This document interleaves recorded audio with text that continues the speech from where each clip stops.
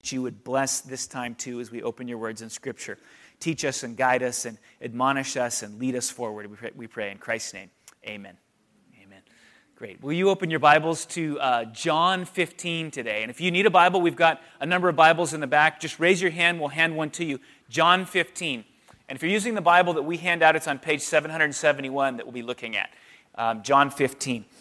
Now, a couple things happening here. We've got a couple of upcoming series. Starting next week, we're going to be looking at the book of Jonah.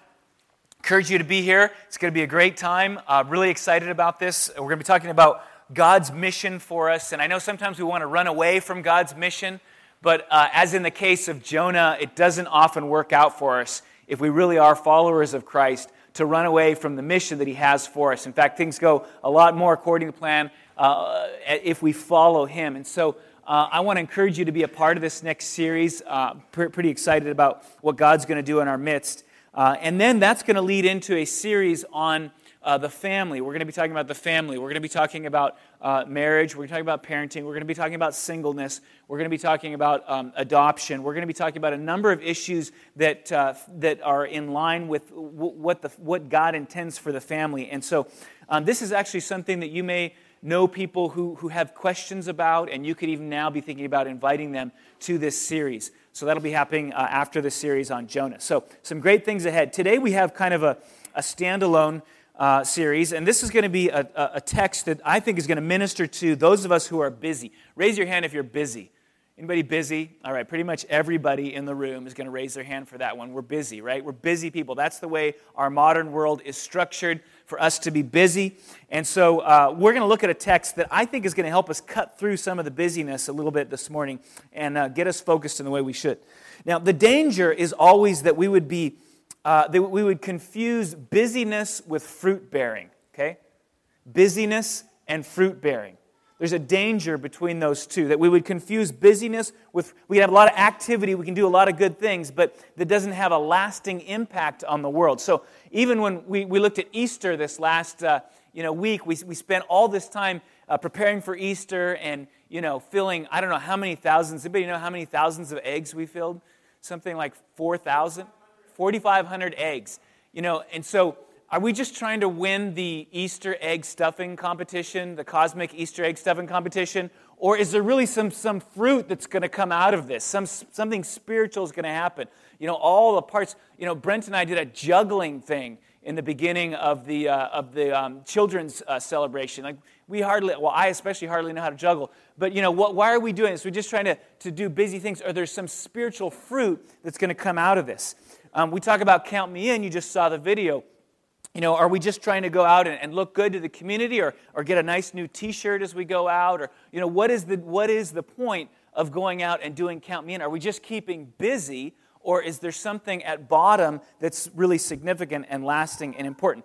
We meet in home groups during the week. Is this sort of our version of the Better Homes and Gardens? We go to each other's houses to see who has the nicest house and make sure we clean it beforehand. And so, is that what we're trying to do? Or is there something going on in the collective gathering that's significant on a transcendent level, that's spiritual, and that's going to have a lasting effect on our lives? And by the way, I hope you're not stressed if you're a home group host. In fact, I think once a month at least you should not clean your house at all and just have everybody come over just to send the message that it's not about having the perfect home, and it's okay to be messy. And we not only do we need to be in this messiness of each other's spiritual lives, but even our physical lives as well. Okay, so let's just say this week, nobody who hosts a home group can clean their house beforehand. Okay, we're just going to make it messy so that we understand that it's okay to have a messy house.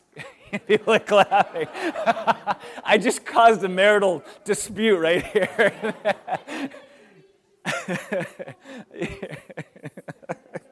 We'll talk after.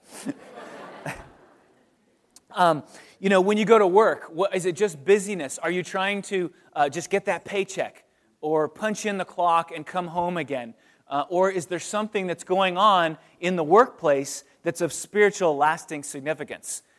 In your family, when you come home, are you just trying to make sure you pull into the driveway by 6 o'clock or whatever it is, and you get out and you spend some time, and you're sitting around the table, and you're really, to be honest, you're there just to eat dinner. You're hungry. and you just want to eat food? And is that the only thing, or is there something about gathering around that table that needs to happen that's more transcendent, that's more significant? See, there's a danger between busyness and fruit bearing. And we need to talk about that a little bit this morning, and we're going to have help from this text we look at. Now, the sad thing about busyness is that it's not lasting.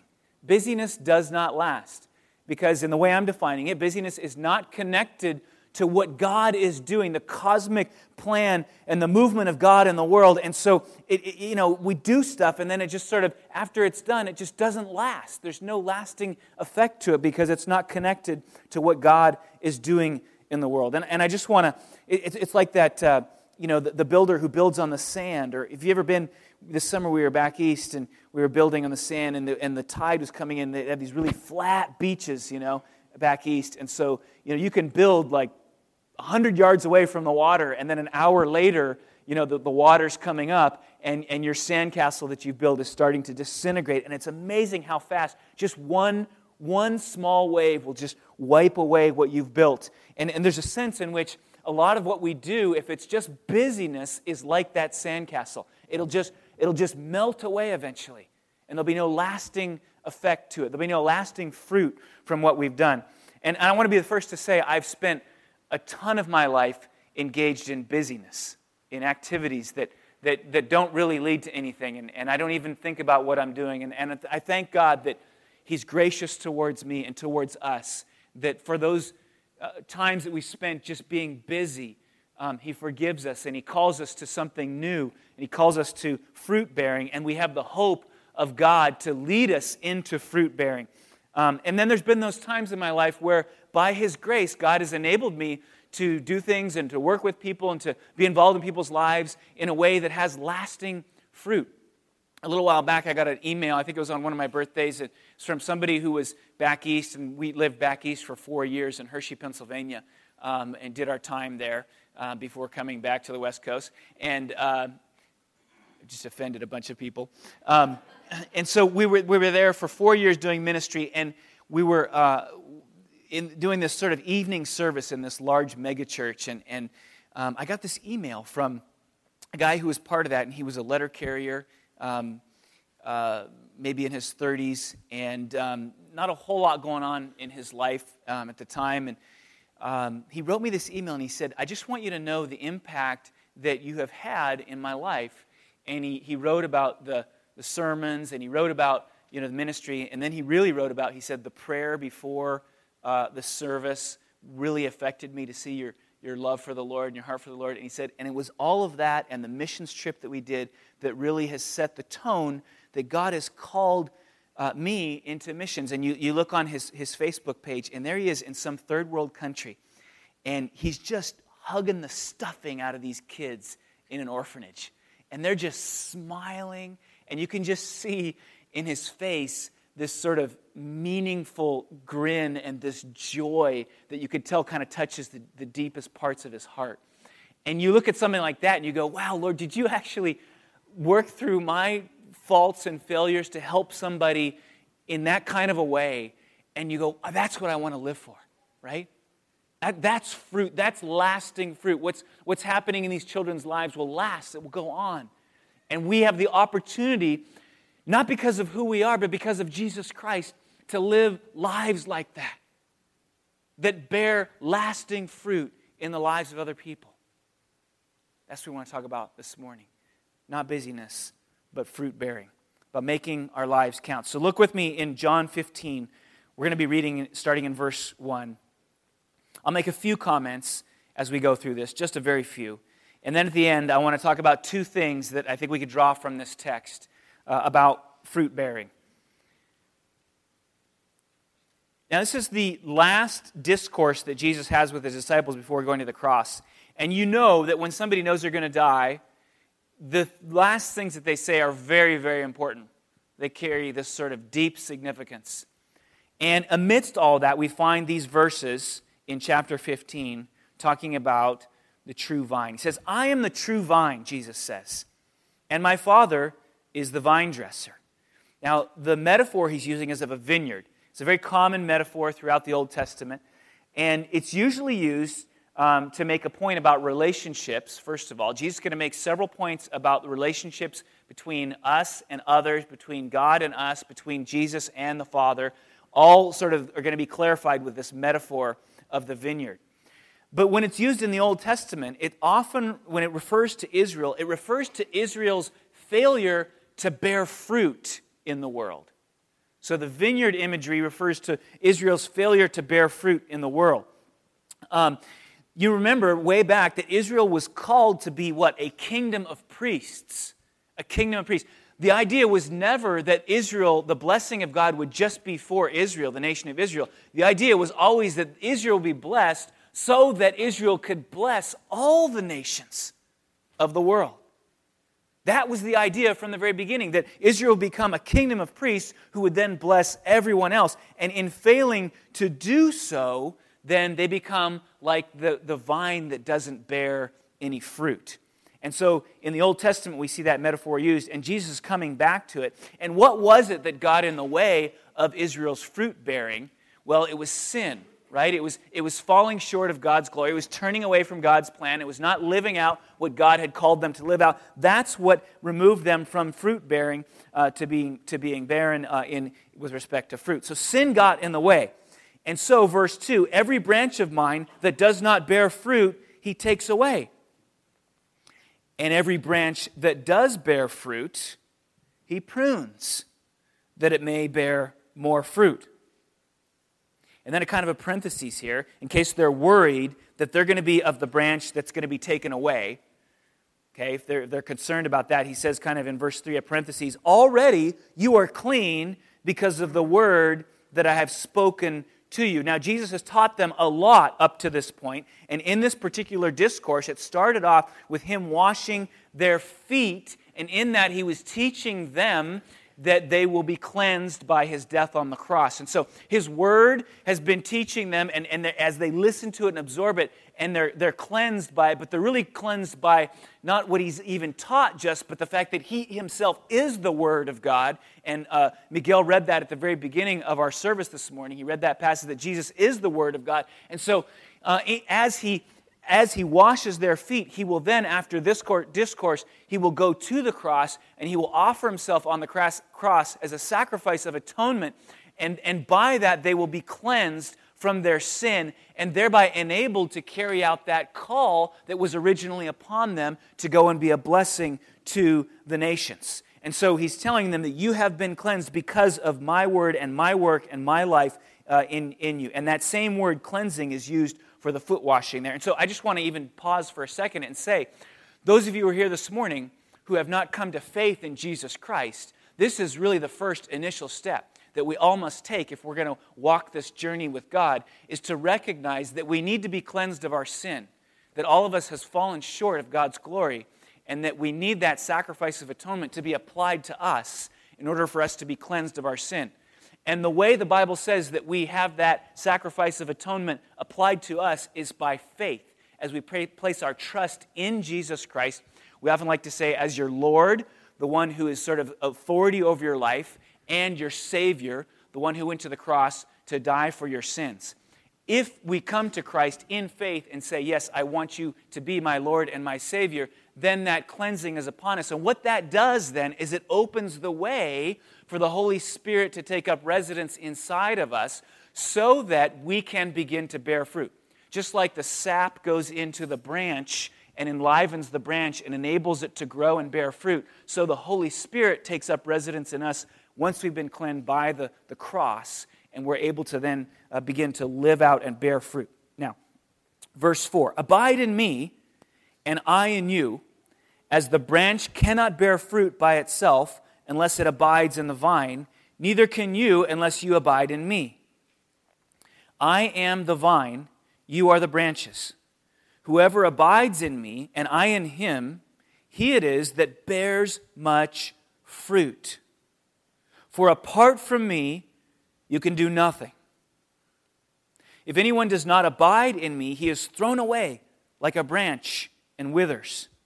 And the branches are gathered, thrown into the fire, and burned. It's a stern warning now to Israel and then to all others who would not abide. So abiding is crucial This is not a suggestion. Abiding is crucial. Verse 7, if you abide in me and my words abide in you, listen to this, ask whatever you wish, and it will be done for you.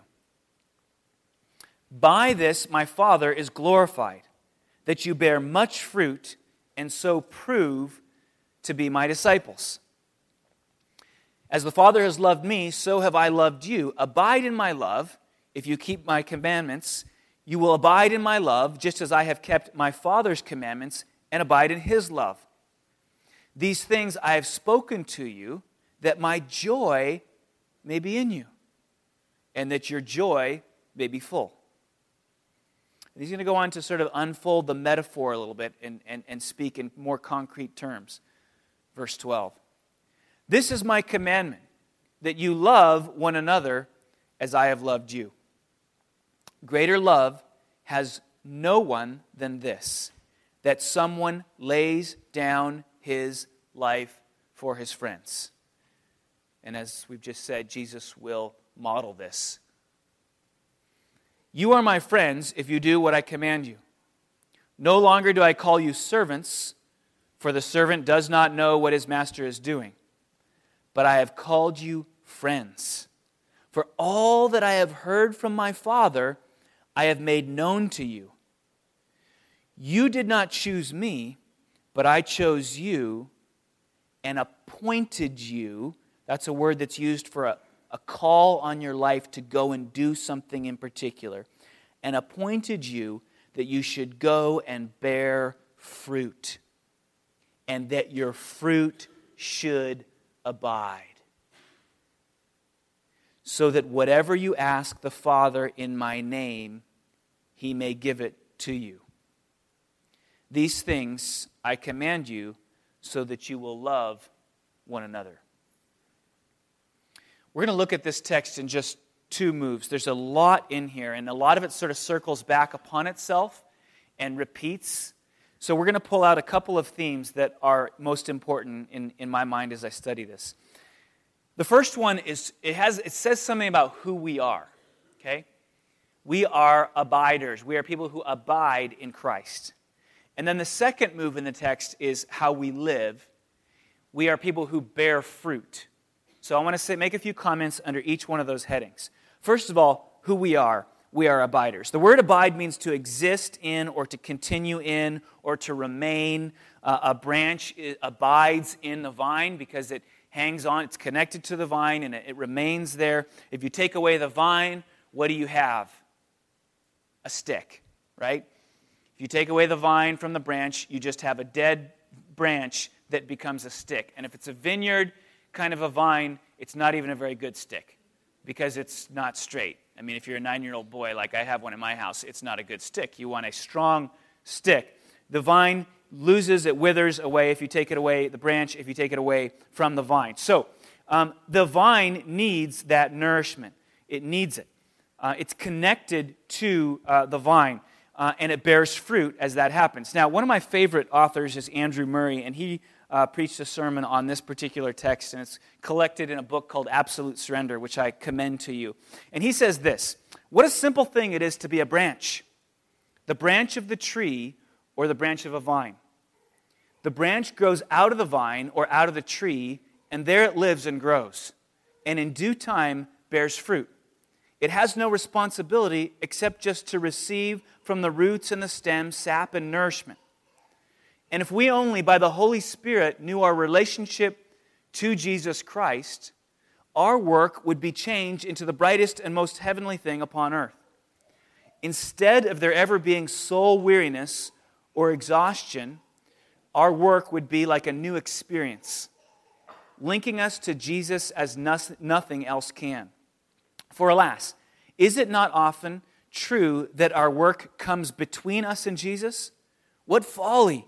The very work that he has to do in me, I for him, I take up in such a way that it separates me from Christ. Sad thought that the bearing of fruit should separate the branch from the vine. That must be because we have looked upon our work as something other than the branch bearing fruit. May God deliver us from every false thought about the Christian life, he writes. So, what it means is that the Christian life is more about resting than we often realize.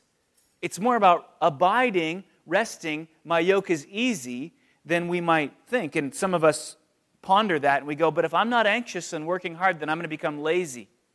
I'm not going to do the things that I should be doing.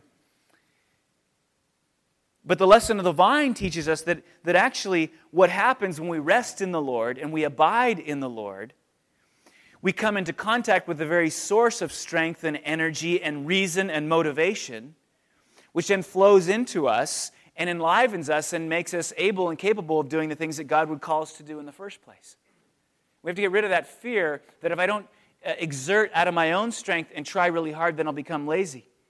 If we draw close to the vine and we derive strength from the vine and the sap is poured into us and the nourishment comes into us, then out of that we will find the strength to do the things that God has called us to do. Just like with a plant, there's a kind of an all-by-itself sense to it. If the branch is connected into the vine, it will receive the nourishment and it will bear fruit all by itself. It will bear fruit all by itself. It can't help but bear fruit. It will just happen because it's connected in to the vine. Just as the Holy Spirit empowers us to bear fruit as we connect in to Christ. So you've got these two statements in here that are very powerful. First of all, it says, we can't do anything apart from Christ. You can do nothing, it says very clearly. You can do nothing apart from me. And with him, we can do anything. Verse 7, if you abide in me and my words abide in you, ask whatever you wish and it will be done for you. So apart from God, we can't do anything, but with God, we can do all things as we abide in Christ and receive nourishment and strength from him. Now, the bottom line is that as human beings, and this is a hard thing for us to get our minds around sometimes, we are in fact dependents. We are dependents. That's the lesson of the vine and the branch. We are dependents. We depend upon God for our strength. Now, we know that to be true. We've talked about this with respect to the creation, the world itself, that God sustains the world by his hand, moment by moment. We're dependent on him for breath in our lungs, for movements in our bodies, for nourishment, for all these things. We're dependent upon God. So is it true that in the spiritual realm, we are dependent upon God each and every moment of our lives. We are dependents. One of my favorite shows is Deadliest Catch. Anybody watch Deadliest Catch? Yeah, Chris, one. Okay, good. I've seen every episode, I think, online.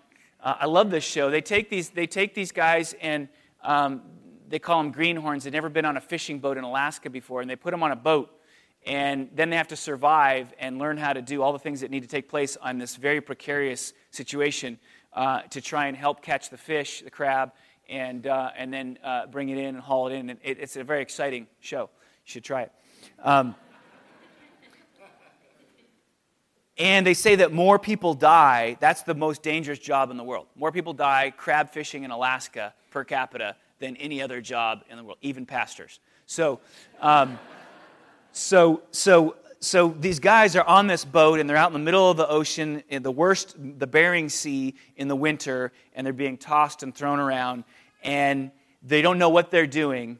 And this is the part that always amazes me, is they don't listen to what the captain says or the more experienced crew. They remain independents, in a sense.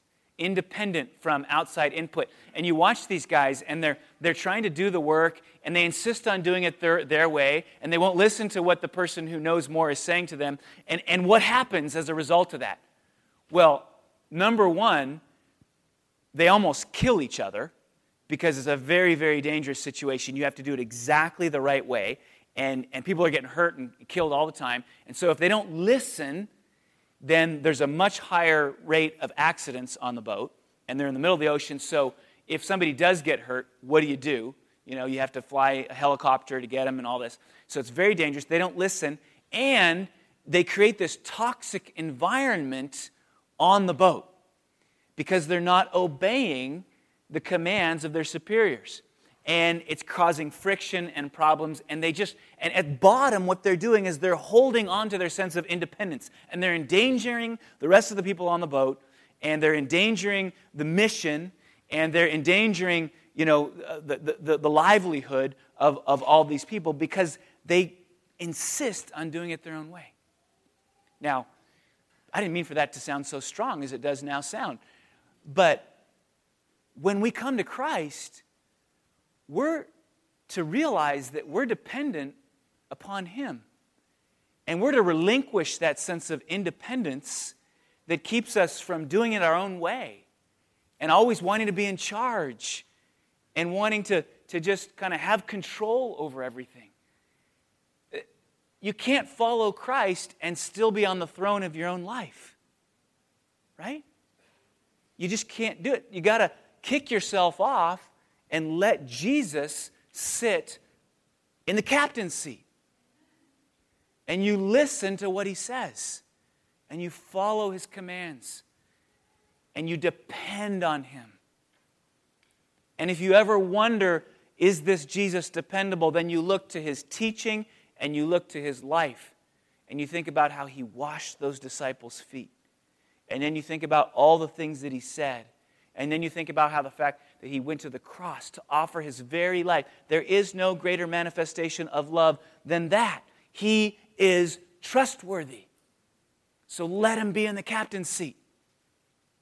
Depend on Him. Let Him lead. We are dependents. That's what it means. And the result of this, the text makes very clear. There's two wonderful things. As we live in that way, as we abide, depend on God, then we give glory to God. Verse 8 says, "By this my Father is glorified, that you bear much fruit, and so prove to be my disciples." And in addition to that, we have the joy of the Lord in our lives. Verse 11, "These things I have spoken to you, that my joy may be in you, and that your joy may be full." I wonder what the joy of Jesus is like up there in heaven as He reigns over everything. He made the world and He sees it all and He loves people and He calls people to salvation. What is the joy? He's in fellowship with the Father. What is the joy of Jesus like? We can't even begin to fathom. And He says to us that that joy will be in us as we abide in Him. So there's wonderful results. So the first thing is who we are. We are abiders. And the result is glory to God and joy to us. The second move is how we live. And the way we live, according to this text, is to bear fruit. Now, what does it mean exactly to bear fruit? Let's unpack this metaphor. And it's a nice picture, but what does it actually mean? Now, looking at one of the commentators defines it in this way, and he does a nice job of going through the text and pulling out all the instances that would be referring to what it means to bear fruit. So here's the list of what it means to bear fruit. First of all, it's obedience. Talked about that a little bit already. It's experiencing the joy of Jesus, verse 11. It's love, verse 12. To love others is to bear fruit in their lives. It's the sacrificial kind of love that Jesus explains. And then it's to witness, to share the gospel. This is the apostolic mission to which they had been appointed, verse 16, is to go out and share the gospel with the world, to tell the world about Jesus Christ. And so bearing fruit is proclaiming that message to the world. And then also in verse 27, at the very end, that same message, and you also will bear witness because you have been with me from the beginning. So to bear witness to the world. So that's what it means in tangible, concrete terms, to bear fruit.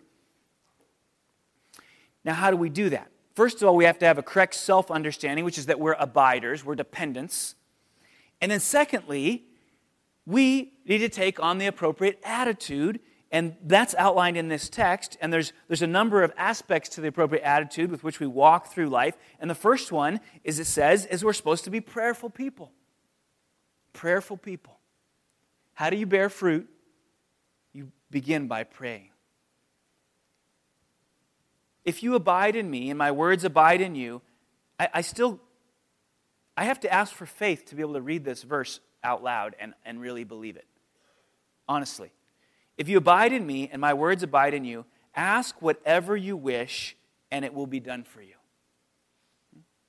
Now, there's a whole process of your prayers coming out of your abiding that's very important here. In other words, your prayers are shaped by abiding in Christ and knowing what His mind is and what His will is and having your will aligned to His will. But out of that process, then you ask and Jesus responds. It's an amazing thing. When you look back at the history of people who've had a lasting fruit in the world, Christians who've had lasting fruit in the world, what you often see is a deep, deep prayer life. Think of Martin Luther, who he prayed 3 hours a day or something. How did the guy write all those commentaries, basically, start the Reformation, and spend that much time in prayer? And he would say, well, I couldn't have done all those things without spending that time in prayer. That in order to live in the way that God's called me to live, I had to be in prayer. And I'm saying we have to spend 3 hours in prayer. But it does make the point. Prayer is absolutely essential, absolutely critical. And I'm finding this in my life as well. I never say to myself, boy, you spent too much time in prayer. Right? I never say, I wish I wouldn't have given so much time to prayer. Because the fruit of prayer is evident in my life. And the more time I give to it, and the more I dive into it, the more fruit there is. And it's an amazing thing. Prayer is absolutely critical to this. Read an article commented about Martin Lloyd-Jones, who's a famous preacher, did wonderful things in the world. And his wife said of him upon his death, that first of all, he was a man of prayer. I think I have a long ways to go, so I hope God gives me time to work this out. But I hope my wife says of me, first of all, he was a man of prayer. Right? Because it's absolutely critical. If you want to bear fruit in the world, you need to be in touch with what God is doing in the world so that you can get on board and be a part of what He's doing. And that comes through prayer. So we approach this prayerfully first and foremost. Somebody said to me, I know many of you have heard this, that starting a church is just a series of answered prayers. And I would say that doing life in the way God intended us to do it is just a series of answered prayers. That's what life is. It's a series of answered prayers.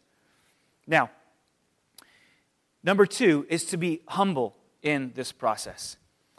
Expect pruning. Every branch of mine that does not bear fruit, He takes away. And every branch that does bear fruit, He prunes. He prunes. So if we're going to bear fruit, we need to expect that God is going to change some things inside of us.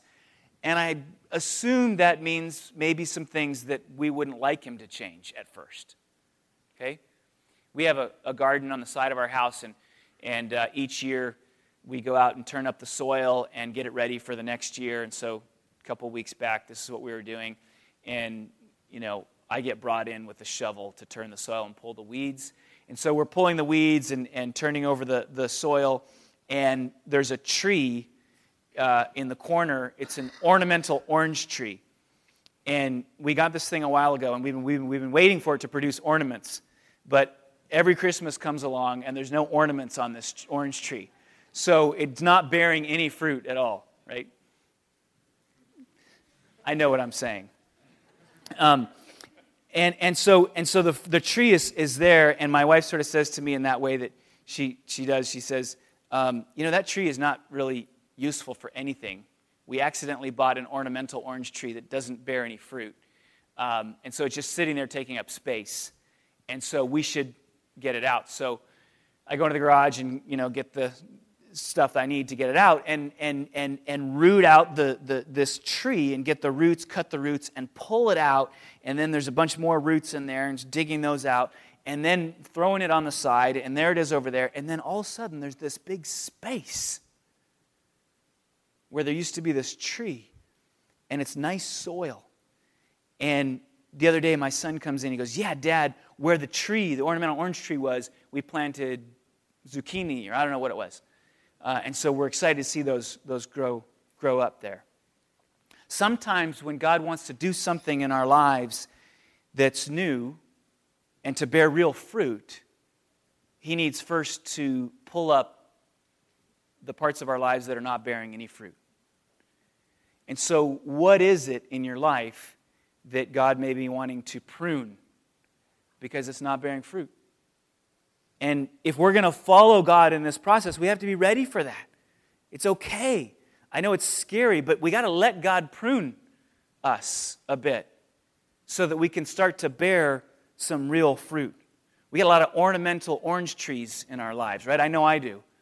And God needs to tear those out and create a new space where something that's going to bear fruit can be planted. The third thing is that we bear fruit when we follow Christ obediently, with an attitude of obedience. There's multiple references to the Word in this text. And so we've been saying this a lot. You need to marinate in the Word if you're going to understand what God's doing and you're going to understand His vision for you. That's something you need to spend a lot of time in the Word. But then it also says we have to keep the command. And that command, the essence of that command is to love one another. And you love, he goes on to define what love is, you love somebody when you sacrifice for them, up to your very life. That's what it means to love a person, is to sacrifice. That's how the Bible defines, that's how Jesus defines love, is to offer to make sacrifice for others as He does through His death on the cross.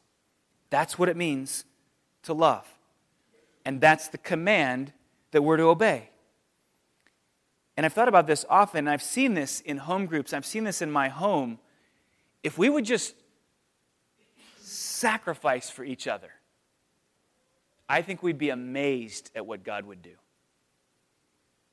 This week, just think of one way, one new way, because I know you're sacrificing for each other a lot. One new way that you might sacrifice for your friend or your relative or your neighbor or your associate. Make a sacrifice for this person. Give up something so that they can have. If we would just get this into our vocabulary of life, that when we see opportunities to sacrifice, instead of recoiling, we would see the potential for something good, for the obedience of God's command to love that person and make the sacrifice and then let God do with it what He will. I think we'll see sparks fly. In your home group, if your home group's dead and it just doesn't seem like much is happening there, just start sacrificing for the people. Do something to bless the other people in the group. And you will see sparks fly. That's what love does, and that's what Jesus calls us to. And then lastly, we're to bear fruit as we enter into this whole process expectantly. Jesus wouldn't tell us to do this. He wouldn't call us to abide in Him if it were not possible for us to bear fruit. He wouldn't call us to this if it weren't possible for us to bear fruit. And I say that even here in this place, and some of you may be frustrated because you're in your work situation and it seems so impossible for you to be able to love in an adequate way the people around you and for them to have any consideration or concern for the gospel. And so you feel like, what's the point? Because so much is against me in this. And yet, Jesus reminds us of the confidence that we have in Him. Verse 7, if you abide in me and my words abide in you, ask whatever you wish, and it will be done for you, even in Berkeley, California, or the East Bay. Right? That's what He says. He will do it. That is meant to give us confidence to step out in faith. I came across this illustration this week that I think puts a lot of this into context. This idea of abiding in Christ and bearing fruit. Imagine that you've got one of those power strips, and it's got all kinds of plugs in it, and it has a cable coming out the side here. And you take this power strip, and you've got your computer and your cell phone and your printer and all these things that are so important to your daily living. And you take all of them and you plug them into the power strip because you want them to have the power that they need to be able to function and do the things in your life that they need to do. And then, though, you take this cable that's running out and you take that and you plug it back into the power strip as well. Now, how well is that power strip going to work? Right? But that's what we do. with our lives. As we don't abide, but we remain independent. We plug all these things into our lives thinking, okay, we're gonna energize these things and make them happen. And then we take the power that's supposed to be plugged into the socket where there's actual power, and we plug it back into ourselves too.